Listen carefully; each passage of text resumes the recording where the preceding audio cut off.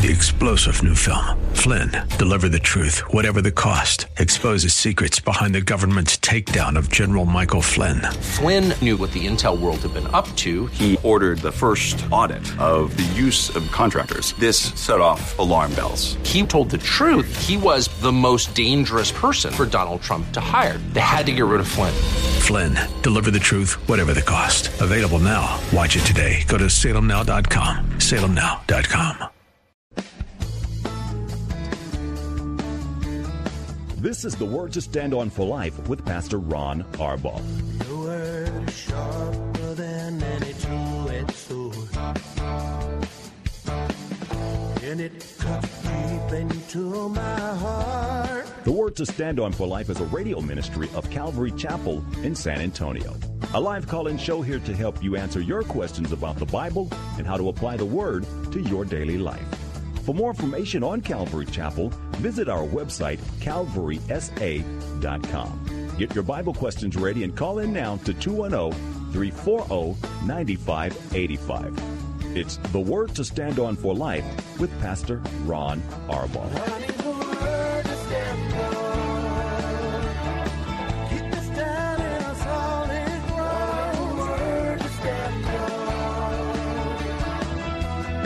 Welcome to almost December. Welcome to almost Christmas. You know, when we get through Thanksgiving, it's like somebody turns up the volume and we just never stop running. And it just feels like the time goes so very, very quickly. Hey, thanks for tuning in. It's been a long time since we spoke live. Last Wednesday was our last live program of the week. Hope you had a great Thanksgiving, and I'm sure you did.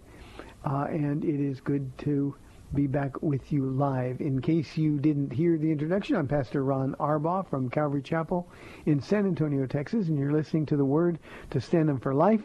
It is a radio program dedicated to taking your phone calls and answering your Bible questions, church questions, whatever the question you have rolling around in your heart or in your mind. We'll do the best that we can to bring some clarity. 340-9585 for your live calls and questions. 340-9585. You can also call us toll-free at 877-630-KSLR.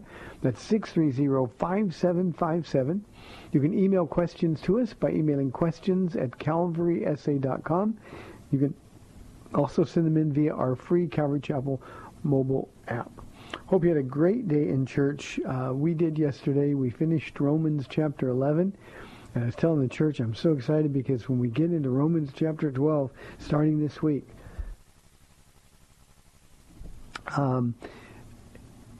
I love teaching this passage of Scripture, not just Romans 12, but all the way through the end of the book, because we've had 11 chapters of God's faithfulness, 11 chapters of God's glorious promises, the statements that He makes to us. And now we talk about practically our response and how to live in all those promises. So I get to do that starting this coming Sunday. I'm excited. We had people get saved yesterday. I hope that people got saved at your church as well. And just excited. 340-9585. Oh, one other thing, because it's Monday. Now, see, I'm already out of sync because of the holiday feel. Tonight is our men's and women's and youth and junior high school Bible studies here at 7 o'clock at Calvary Chapel. Paula will actually be teaching the ladies tonight here at Calvary Chapel. Pastor Ken teaching the men, and then your high school age youth and junior high school age youth, they can come as well. It's a great time for the family to come together. 340-9585. If I remember what Paula told me correctly, they have this week and next week on Monday night for the studies, and then they take a holiday break. So if you want to come tonight and next week would be the two opportunities before the first of the year.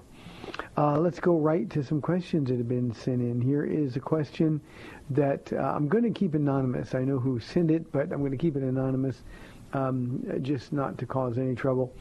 Pastor, I have a quick question. We just got an offer on our house, and we found out that the couple that placed the offer is a homosexual couple. And we just wanted to check with you if we should go ahead and consider this offer I sort of feel weird asking the question, but we just aren't sure how we should feel about it, or if we should have any reservations about it. We wanted your advice.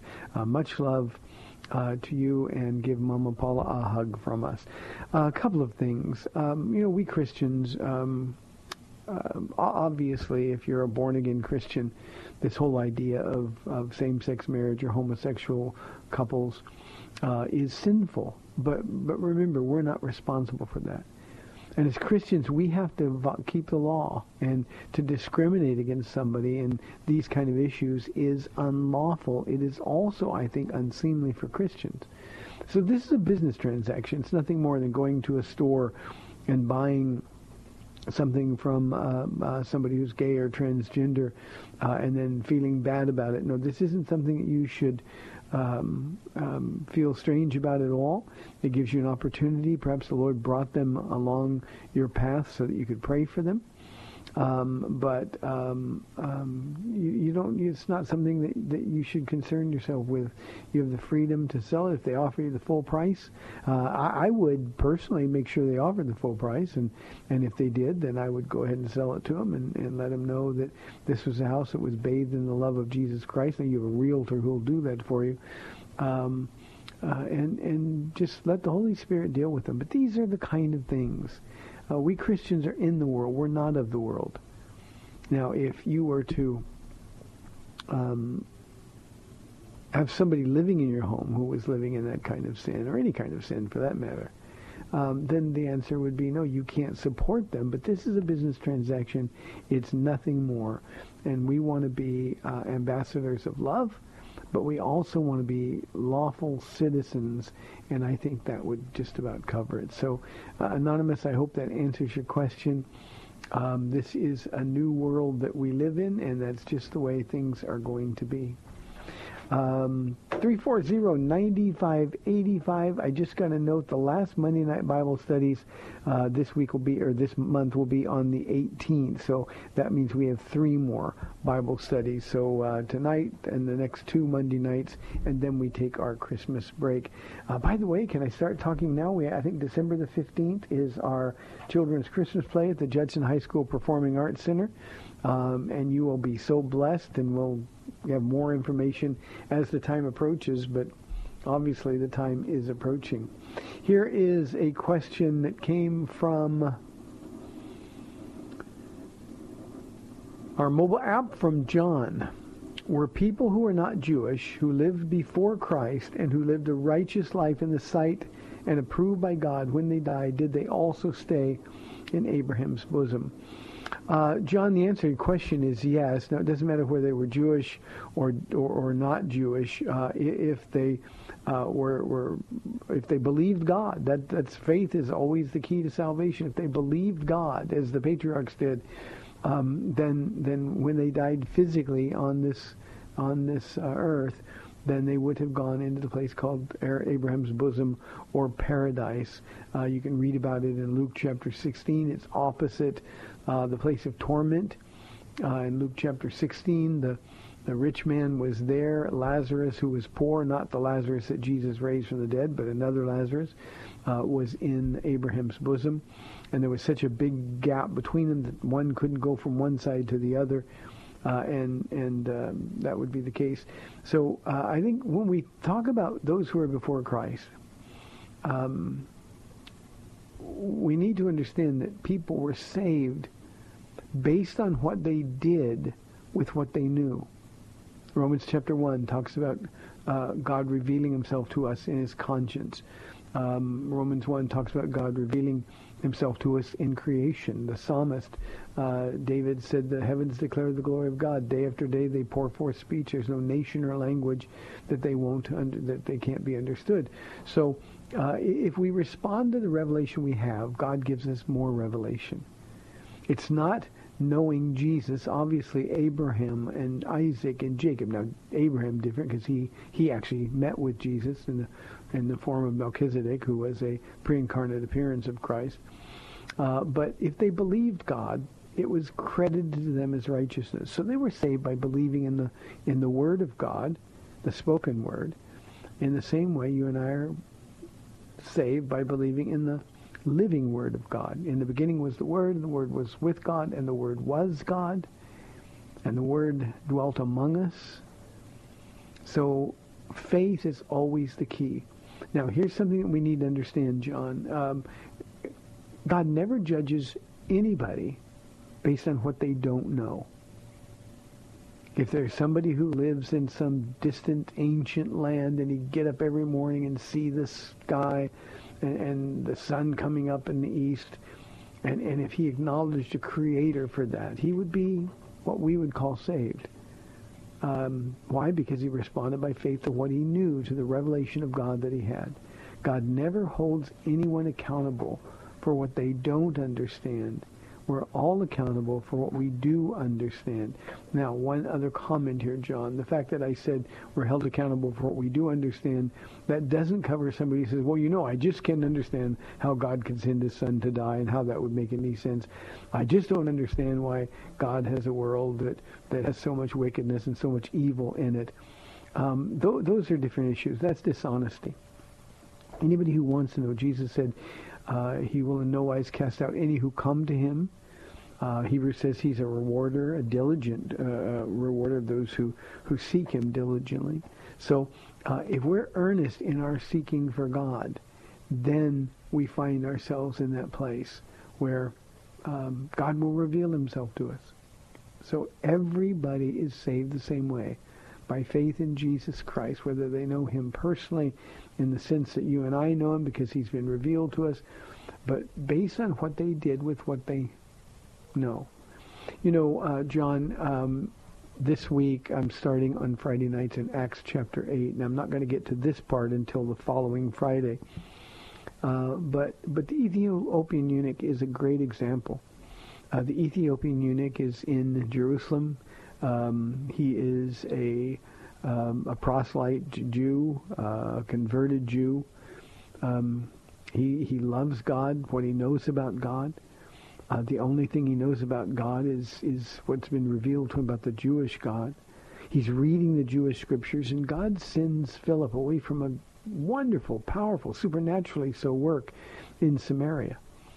And go down to the road, and he goes down, and on that place he finds himself walking next to the carriage of this Ethiopian eunuch. The Ethiopian eunuch just so happens to be reading from the prophet Isaiah. And Philip says, do you understand what you're reading? And he says, no, how can I unless somebody explains it to me? And so he began at that point in the scriptures and began proclaiming Jesus. And the next thing we know, the Ethiopian eunuch on this journey says, well, there's some water. What keeps me from being baptized right here and right now? You see, he responded to what he knew. God revealed more, and he used Philip to do it. So that's what happens in this day and age that we live in. When people want to know who God is, believe me, Jesus reveals himself to them. So, John, you're absolutely right. They lived in Abram's bosom. Can you imagine what that was like on that day Jesus descended into the lower parts of the earth? Can you imagine what that was like? The ground began to shake. We do a worship song here where our lead singer, she's got such a beautiful voice. She says the ground began to shake. And can you imagine what that was like? And this unapproachable light appears. And he proclaims freedom for the captives. And he sets them free. That means the paradise portion of Luke chapter 16 is now empty because Jesus took them in his train to heaven. Why? Because they believed. Great question, John. Thank you very, very much. Here is a cute question from AA from our email inbox. AA, I so appreciate the way you think. Pastor on, grace and peace. Hope you had a wonderful Thanksgiving day with your family. As in many homes this time of year, I'm surrounded by family members who profess Christianity as their religion. If you believe the polls, approximately 80% of Americans say they are Christian. When asked about their religion, people who profess to be born-again Christians or evangelicals is a much lower number. It's become a tradition for me to say grace at family gatherings before the meal. For several years before I was born again, the typical prayer said before the holiday meal went something like this: good food, good meat, good God, let's eat. Inevitably, as the meal is being placed on the table, 2 to 3 family members remind me to keep it short and sweet. And then in parentheses, he writes, one year I went overboard and made everyone uncomfortable. Thanking Jesus for his saving grace is typically not appreciated. Everyone insists that I keep the prayer all about the food. My question, should I pray as I choose or pray in a manner for everyone's comfort? AA, don't let anybody ever tell you what to pray. I want you to think about the absurdity of the statement they make to you. They insist that you keep the prayer all about the food. How in the world can you pray to food? You can pray for the hands that prepared the food. God bless them. You can be thankful because God provided the food. But remember, a prayer isn't a prayer by definition unless you're talking to God. So pray what's on your heart. I have one rule, and I've been asked to go pray at many, many, many functions over the years. And I have one rule, and my rule has always been the same. My rule has been, I will go and pray anywhere they don't tell me what to pray. So keep the prayer short. You know, we're not trying to preach a sermon in a prayer. We're talking to God and we're giving thanks.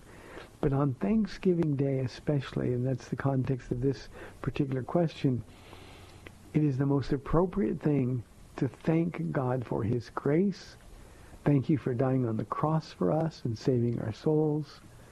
Thank you, Lord, for this beautiful family. And now, Lord, bless our time. And I end my prayers often AA in places where there are a lot of people. I just say, Jesus, be the center of our hearts and our thoughts and our conversation. And then we start eating, but all the time I'm eating, I'm talking about Jesus. So pray as you choose. Don't ever worry about other people's comfort. With that one exception, we don't want to make prayers sermons.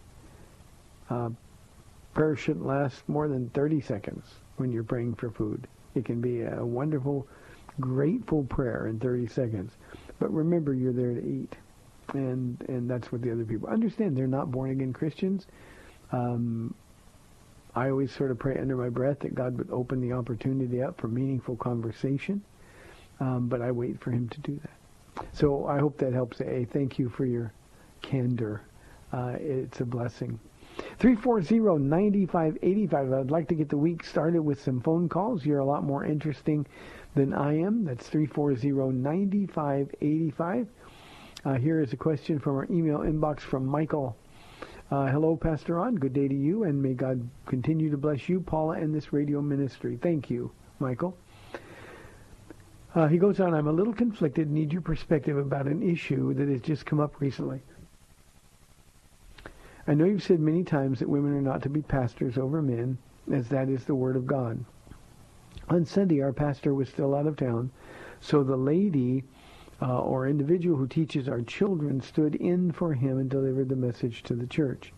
This took me by surprise, to be honest. It did seem that she was not really comfortable doing so, and she tried to kill most of the time taken to deliver the message with singing.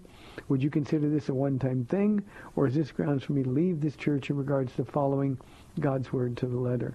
On a related question, I wanted to get your opinion on the message or doctrine that our pastor delivers. To be clear, it's not about him as an individual, but on what our pastor is teaching. I've heard others call in on your show and ask for your opinion and wonder if you would be able to do that for me. And then he gives me the name of his church and the name of his pastor, and I'm not going to share that. I don't think there's any need to do that. A couple of things. Michael, I did some research knowing the name of your church. It is a Disciples of Christ church. And there's all kinds of problems with this. I want to read from the statement of faith from your church. And by the way, the statement of faith is very, very short. Very lacking in information. One portion of it says this: the Spirit of the church seeks to bind all Christians in their love for Christ and for God's Word.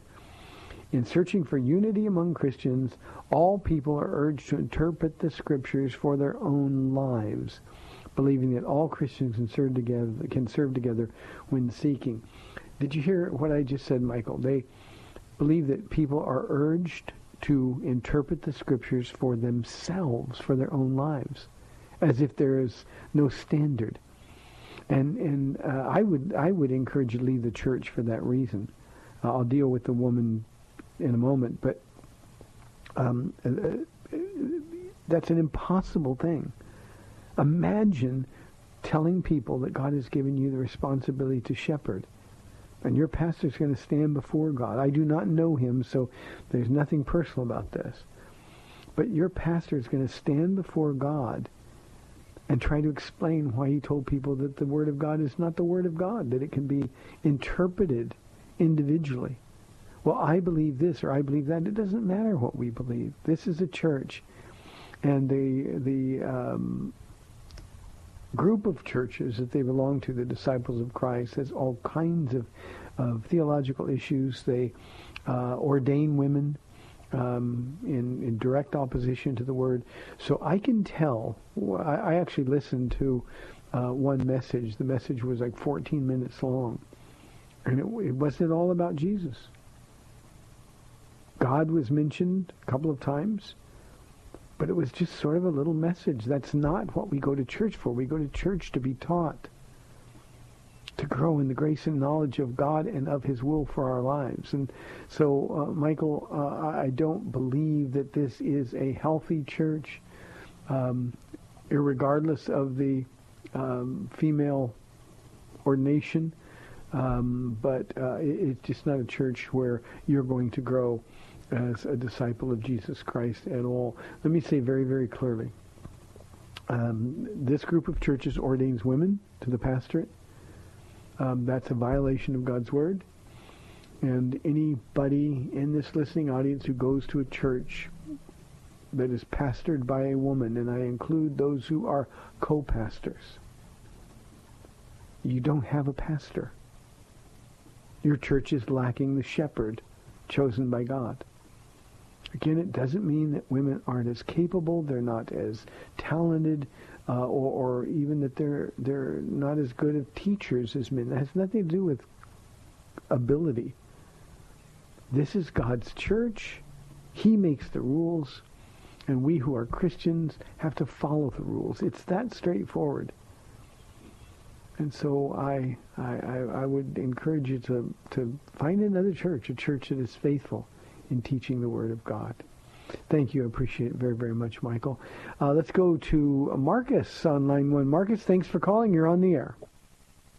Yes, Pastor Ron, I enjoy your program. I just have a question in reference to baptismal, in reference to Matthew 28:19 and also Acts chapter 2, verse number 38. I just wanted to see which one do you feel is actually the scriptured type baptismal that we should go by. Thank you, Marcus. I appreciate your comment. First and foremost, Matthew 28, the difference here is the name in which people are baptized. Jesus is the one speaking in Matthew chapter 28. This is the Great Commission, and He's telling us to go make disciples of all nations, baptizing them in the name of the Father and of the Son and of the Holy Spirit. That's the way we baptize. We baptize here at Calvary Chapel, full immersion. That is not to say that if somebody gets sprinkled, that they're not saved. God looks at the heart rather than the means. But we do what was practiced and what Jesus told us to do. And anybody who says, and there's two different directions here. There is a group of so-called believers, Jesus only. You have to be baptized only in the name of Jesus Christ. No, Jesus Christ is the Savior of our soul, but Jesus Himself told us to make disciples of all nations, baptizing them in the name of the Father and the Son and of the Holy Spirit. For those, Marcus, who hold to Jesus only, baptizing only in the name of Jesus, their doctrine is wrong. They believe that Jesus is God, and that's true, but they believe he is the Father, he's the Son, and he's the Spirit. That's where they get the Jesus only. It's a oneness movement. And that is a misunderstanding and a misrepresentation of the character of God. Baptism is what we do in response to being saved. And Acts chapter 2, verse 38 in particular is often used to indicate that baptism is a requirement for being saved. Peter said, "Repent and be baptized, every one of you, in the name of Jesus Christ for the forgiveness of your sins, and you will receive the gift of the Holy Spirit." So when Peter's preaching to Jews in Acts chapter 2, and the audience was exclusively Jewish, he's declaring that Jesus Christ is the Savior, the Messiah, the only name under heaven by which we must be saved. He's going to repeat that very same thing in Acts chapter 4. But he was pointing to Jesus as the rejected Christ, both in Acts chapter 2 and Acts chapter 4. All we need to know is Jesus telling us to baptize in the name of the Father and of the Son and the Holy Spirit. That's the fullness of the Godhead bodily. So, Marcus, thank you. Hope that's as clear as I can make it anyway. You've been listening to the first half of the program. We've got 30 minutes left. 340-9585. We'd love to have your live calls. Jordan, if you can hold on, we'll take you on the other side of the break. See you in 2 minutes.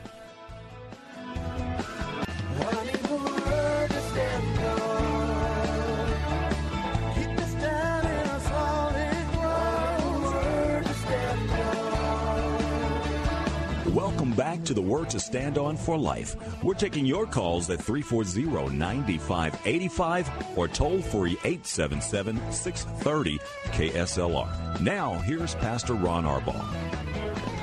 Welcome back to the second half of the program, 340-9585. Let's go to Hondo, Texas, and talk with Jordan on line 2. Jordan, thanks for being patient. You're on the air. Hi, Pastor Ron. How are you? I'm doing really well, thank you. Good. Well, I got a few questions for you today, and I was wondering if you believed in reincarnation. Okay, well, let me before your other questions, let me say no. Reincarnation is contrary to what the Bible teaches. It's anti-biblical, in fact. It is appointed unto man to die once and then face the judgment, Hebrews 9:27. So it is not, Jordan, a biblical concept at all. So the answer is no. Okay, well, I'm actually reading this book right now called The Messengers by Julia Ingram and G.W. Hardin.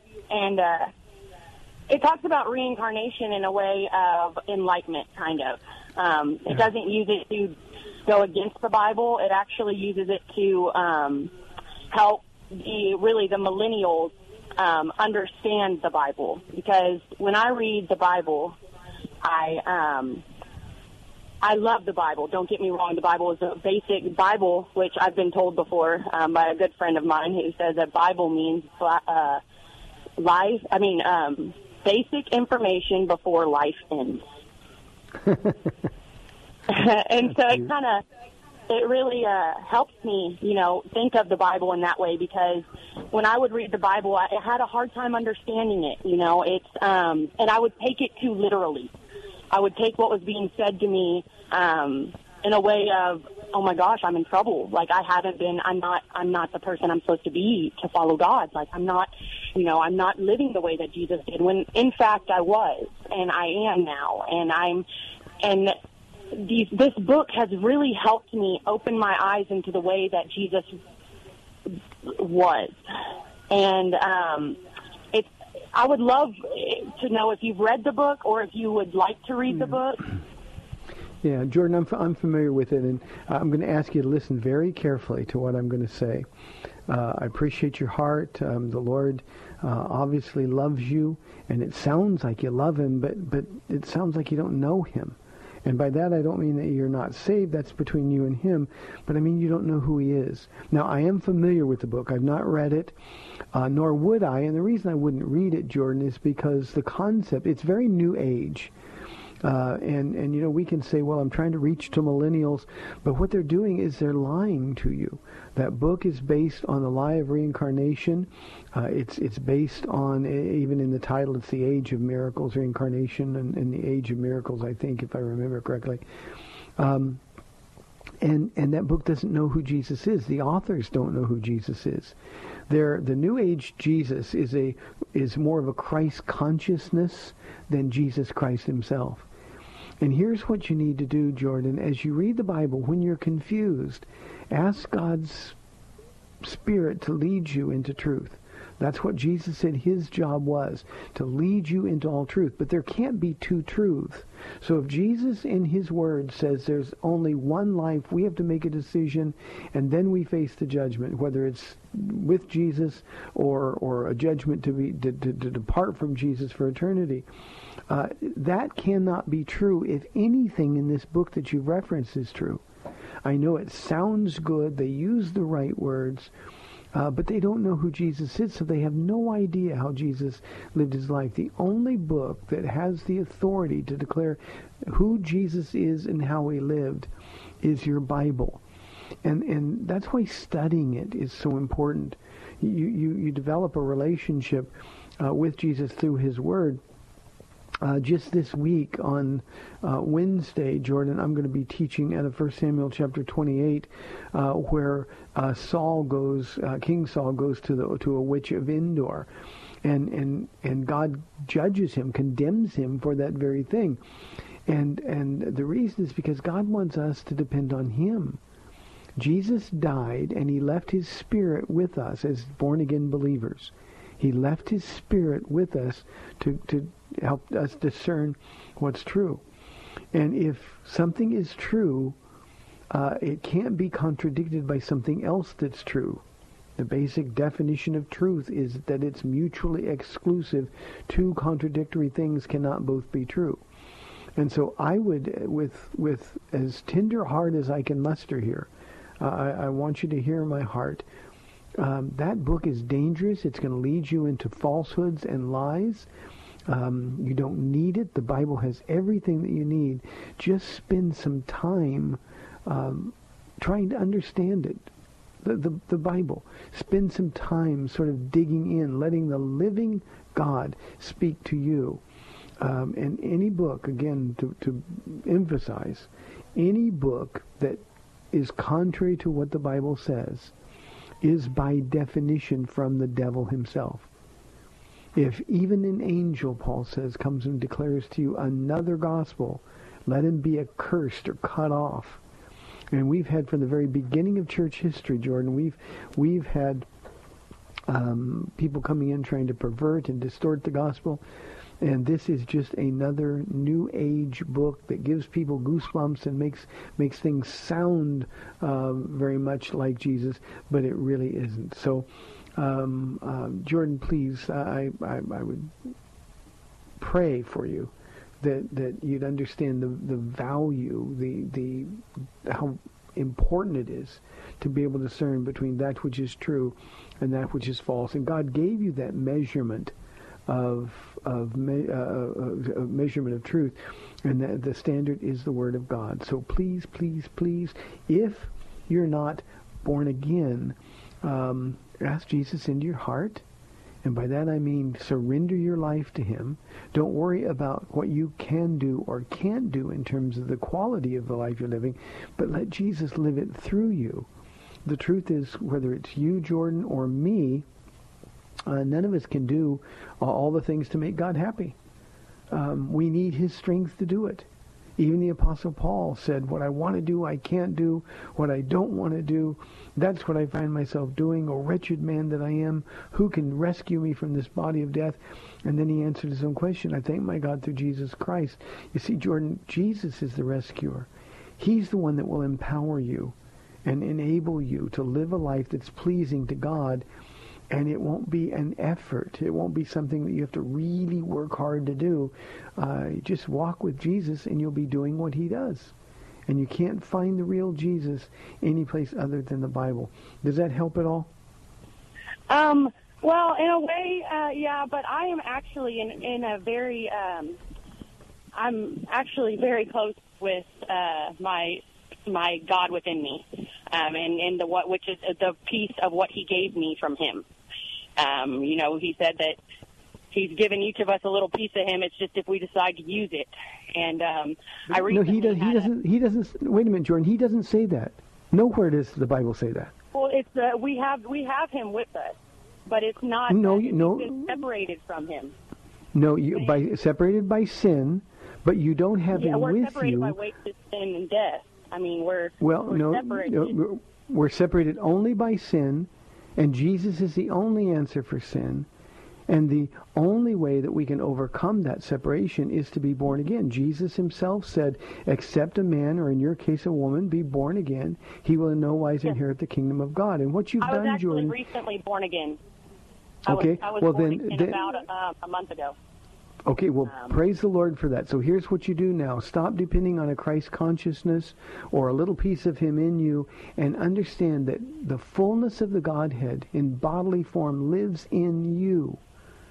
He is a deposit given to you, guaranteeing your inheritance. That's why I felt this calling to talk about the book, because in honesty, in my way of thinking of it, I'm not saying that it's right or wrong. I'm just saying that it gives people, it doesn't ever put Jesus in a way that He wouldn't be interpreted in the Bible. And your stance that you're taking is a lot like that of my dad. And he's very my stance, Jordan, is only biblical. There's one standard, and it is the Bible. And so we don't get, as Christians. It taught me what the Bible hadn't taught me yet. And my dad knows the Bible. No. My dad is a very in touch with his spiritual side. And Jordan, there's two spirits. There's the Holy Spirit and an evil spirit. And here's what I want you to understand. And you're arguing with me, and I understand these are hard things to let go of. However, there is only one truth, and we don't get to interpret what that truth is. We're told what that truth is. And as a Christian, and thank God that you said you gave your life to Jesus, you're born again. As a Christian, it's our responsibility to agree with God, not agree with the consciousness, not agree with this New Age nonsense, but understand that everything in that book leads you away from Jesus, not to Him. And I'll be praying for you. I know this isn't what you wanted to hear, but what you're doing is you're being led astray by deceiving spirits. And this New Age nonsense is nothing new at all. It's been going from the very beginning of the church, some 2,000 years ago. But Jesus, who is the Christ, He's not the Christ consciousness, He's a man. And when you gave your heart to Jesus, He came to live within you, and now He wants to empower you to follow Him, and He'll reveal more and more of Himself to you. Jordan, thanks for calling, and I'll be praying for you. Please do me a favor and read the first 3 chapters of the book of Ephesians. It's not difficult reading. It's not difficult to understand, but bathe gloriously in what God has done for you. And in the first 3 chapters of Ephesians, you're going to find out just how precious and wonderful the gift of Christ in us, the hope of glory, really is. Gloria, thank you very much, and Jordan will be praying for you. 340-9585. It is always heartbreaking to hear people thinking they have their own way to God, that they can sort of paste and clip. They can't. Our Jesus is a benevolent dictator. He tells us what's true. As Christians, when we surrender our life to Him, we have to agree with Him. If we find ourselves disagreeing with Him, then what we've got to do is understand we're the ones who are wrong. So God bless your dad, Jordan, for telling you what's true. But remember, being a spiritual person has no benefit. The only benefit is being born again. And that means we buy lock, stock, and barrel everything that Jesus told us. And by the way, everything in that Bible is provable. This silliness in this New Age stuff is just nonsense. Gloria called into the studio and said, I need prayer for an injury I sustained while at work. I got into a little bit of problem for not reporting it right away. Finally, I did report it, and I've been seen by a doctor. The doctor prescribed some physical therapy. At 65, the idea of this type of treatment makes me very nervous. Please pray for a quick healing process and help me pray that my bosses will be understanding with my injuries and that I'm limited at the moment. Thank you. Gloria, I will pray for you. Your bosses are probably worried for you. Obviously there's liability and those kind of things. They want to be sure that they're insisting that you go to a doctor. Physical therapy isn't something you have to be afraid of. You happen to be, Gloria, a year younger than I am. And Paula puts me through physical therapy every day at the gym. And it's hard, but it works. So let the Lord give you peace over this very thing. Jesus, I pray for Gloria. I pray that you would touch and heal her injury. And I pray that she would find favor at work. We do pray for a quick healing process. And we do pray for understanding bosses while she's dealing with this injury. She needs the work, Lord. So we ask by the power of your Spirit that you would touch her and heal. Amen. Thank you, Gloria. We will keep praying. Keep us posted how you're doing. Let's go to Wes calling from San Antonio on line 1. Wes, thanks for calling. You're on the air. Oh, my goodness. Hey, Ron, it's Wes. Hey, it's nice talking to you. I enjoy your show. Thank you. I look forward to your knowledge on different subjects, especially with the Bible. I think you're very knowledgeable. My sister had called me, and she had a question for me, and I thought about you when she asked it. Okay. So are you ready?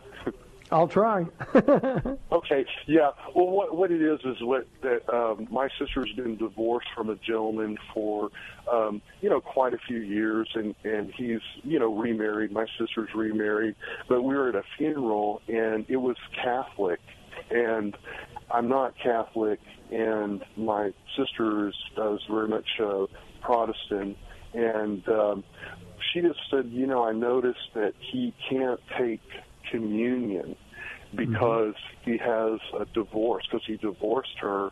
And she said, Wes, do you think that I should give him an annulment so that he can go and with communion with the Catholic Church? And basically I was telling her, well, that sounds like that's his rule. I said, Jesus has forgiven us, and we're washed in the blood of the Lamb, and we owe him nothing, but our allegiance and our loyalty. But with the Catholic Church, it seems like it's a very man-made, that you have to do certain things or else you can't participate in communion. And she said it was a big deal. But they had 4 children when they were married, and it seems like, so if I give you a annulment, then that would mean that my 4 children are, she said, they're illegitimate. And so I just thought, oh my gosh, I said, I don't know what to tell you. I said, but, Ron would probably, know the answer or take a good stab at it. What do you think, Ron? Yeah, Wes, thank you. I have had this exact situation just a few weeks ago. Somebody who has been divorced for 27 years he said, the Catholic Church won't let me take communion. And I said, well, why do you want to be a part of a church that wants to exclude you? You're right about the Catholic Church being man-made. You're right about the silliness over divorce and annulment. But your sister is in no way obligated to give him an annulment. This might be an opportunity for her as a Christian to say what I told my friend, a man from the gym. Well, why do you continue to submit to a church that doesn't claim you as a member? The best thing that they could do for this man is to get him away from the Catholic Church. Jesus said, except a man be born again, he can't inherit the kingdom of God. And, by keeping rules and letting the church dictate what you have to do or can't do in order to partake in communion, makes no sense at all. So I would not advise her at all to give an annulment. I would tell him that he needs to worry not about the Catholic Church. He needs to worry about being right with Jesus Christ. And I would use this, as I did, as an opportunity to share the goodness of a God who loves you and forgives and puts your sins as far from you as east is from west and offers a brand new life. It's very attractive to somebody who has been rejected by the church. So, Wes, I hope that helps. Yeah, and I basically told her that it's really, it's his choice to continue with the demagoguery of that, that organization, or be free, like you said. Yep. And he needs to make the choice. Thank you, Wes. God bless you. Yes, sir. Thank you. Bye. Let's go to Melissa on line 2. Melissa, thanks for calling. You're on the air. Hi, Pastor Ron. This is Melissa calling. I'll try to make this very quick. Hi, Okay. That was a very difficult conversation that I just heard you have with Jordan. Mm-hmm. And I just, I'm one of those type of people that you've got to read that Bible. Stop introducing all these other books into you before you read that Bible. And so I always try to get people, if they say that they're having a hard time understanding it, I even try to give them a living Bible. I tell them that the living Bible is not a study Bible, but it will at least allow you to be able to read it in its basic English form to get the word into you before you start introducing all these other books. I'm going to be putting Jordan on my prayer list. Thank you, Melissa. And I have no problem with the Living Bible as a translation, or even the New Living Translation is equally easy to read. And again, the New Age is demonic, and it gets a hold on you, and the devil is a deceiver. And the devil always has a sprinkling of truth with a whole bunch of lies, and it's just a dangerous thing. I'd ask everybody to be praying for Jordan. Thank you, Melissa. I appreciate it very, very much. Let's go to line 3 and talk with James calling from Cibolo. James, thanks for being patient. You're on the air. Hello, Pastor Ron. Hi, James. Hi. I had a question. This past Thanksgiving, I out eating dinner, and I ran across a guy who came to me and just started talking. And then he got to asking me what church I go to. And I was like, I go to Calvary Chapel. And so when I said that, he's like, that's not a real church. Look at the book of Revelation. Look at the names of the churches. They're not called Calvary. They're called the Church of Christ. And when he said that, I sort of knew where he was going with that. Yeah. And he started telling me about, you have to be baptized under the Church of Christ and this and that. And I asked him, I just asked him one question. I said, can you answer this one question? What Jesus Christ did on the cross, his death, burial, and resurrection, was that enough to pay for your sins? And is that enough for you to be saved? And he was like, he was sort of paused, and he was like, yeah, that, and you have to get baptized and do good. And I said, and I started telling him, I said, well, that's different from what I believe and what you believe. You trust in your works, and I'm trusting what Christ, his work on the cross for me. And I just was wondering, in your opinion, like how you witness to someone like that who, believe that you have to be baptized on a certain denomination or go to a certain church to be saved. Yeah. And I thank you. Thank you, James. I appreciate it. We're inside 4 minutes, so I have to make this fairly quick. James, religion has always been man's attempt to reach up to God.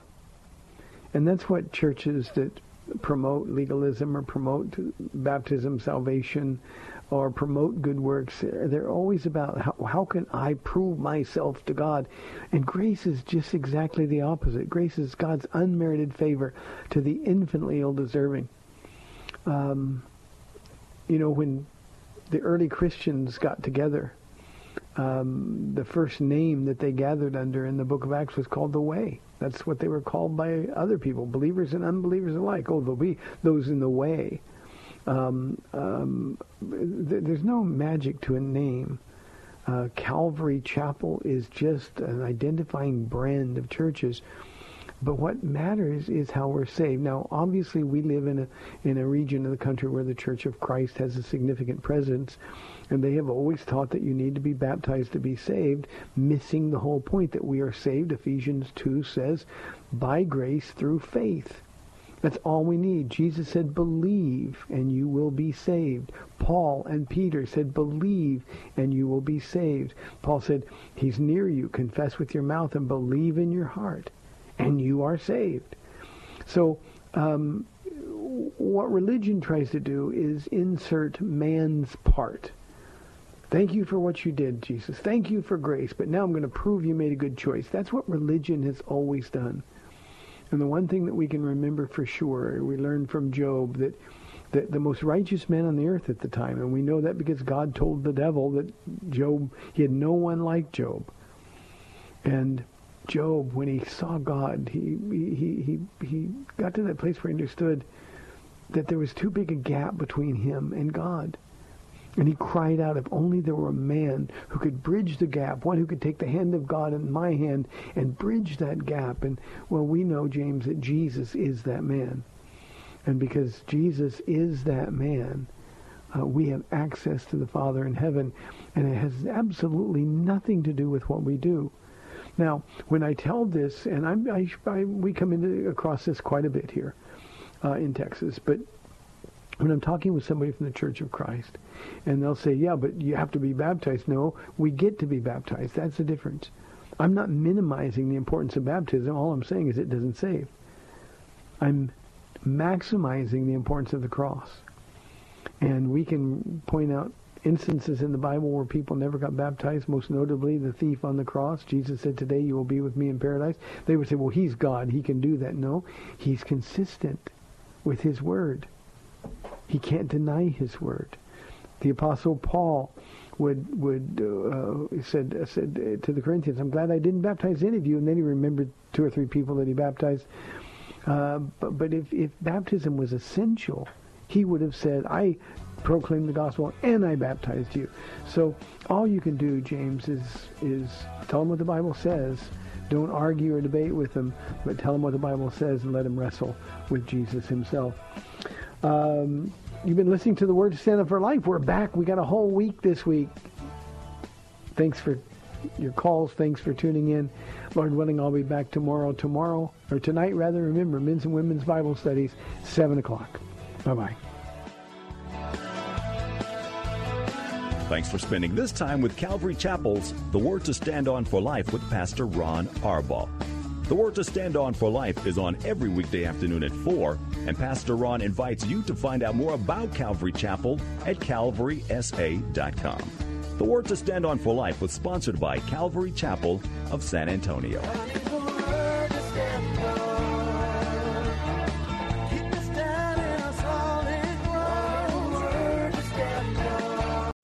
3-star General Michael J. Flynn, head of the Pentagon Intelligence Agency, knew all the government's dirty secrets. He was one of the most respected generals in the military. Flynn knew what the intel world had been up to. He understood its funding. He ordered the first audit of the use of contractors. This set off alarm bells. The explosive new documentary, Flynn, Deliver the Truth, Whatever the Cost, uncovers the facts behind this scandal. Flynn told the truth. He was the most dangerous person for Donald Trump to hire. I find out the worst enemy that I'm going to face in my life is right here in America. They took my assessment and they wanted me to change it. And I was like, I'm not changing it. They had to get rid of Flynn. With in-depth interviews, archival footage, and never-before-seen personal records of the man behind the headlines. I just felt like I was drowning. Flynn, Deliver the Truth, Whatever the Cost. Available now. Watch it today. Go to salemnow.com. salemnow.com.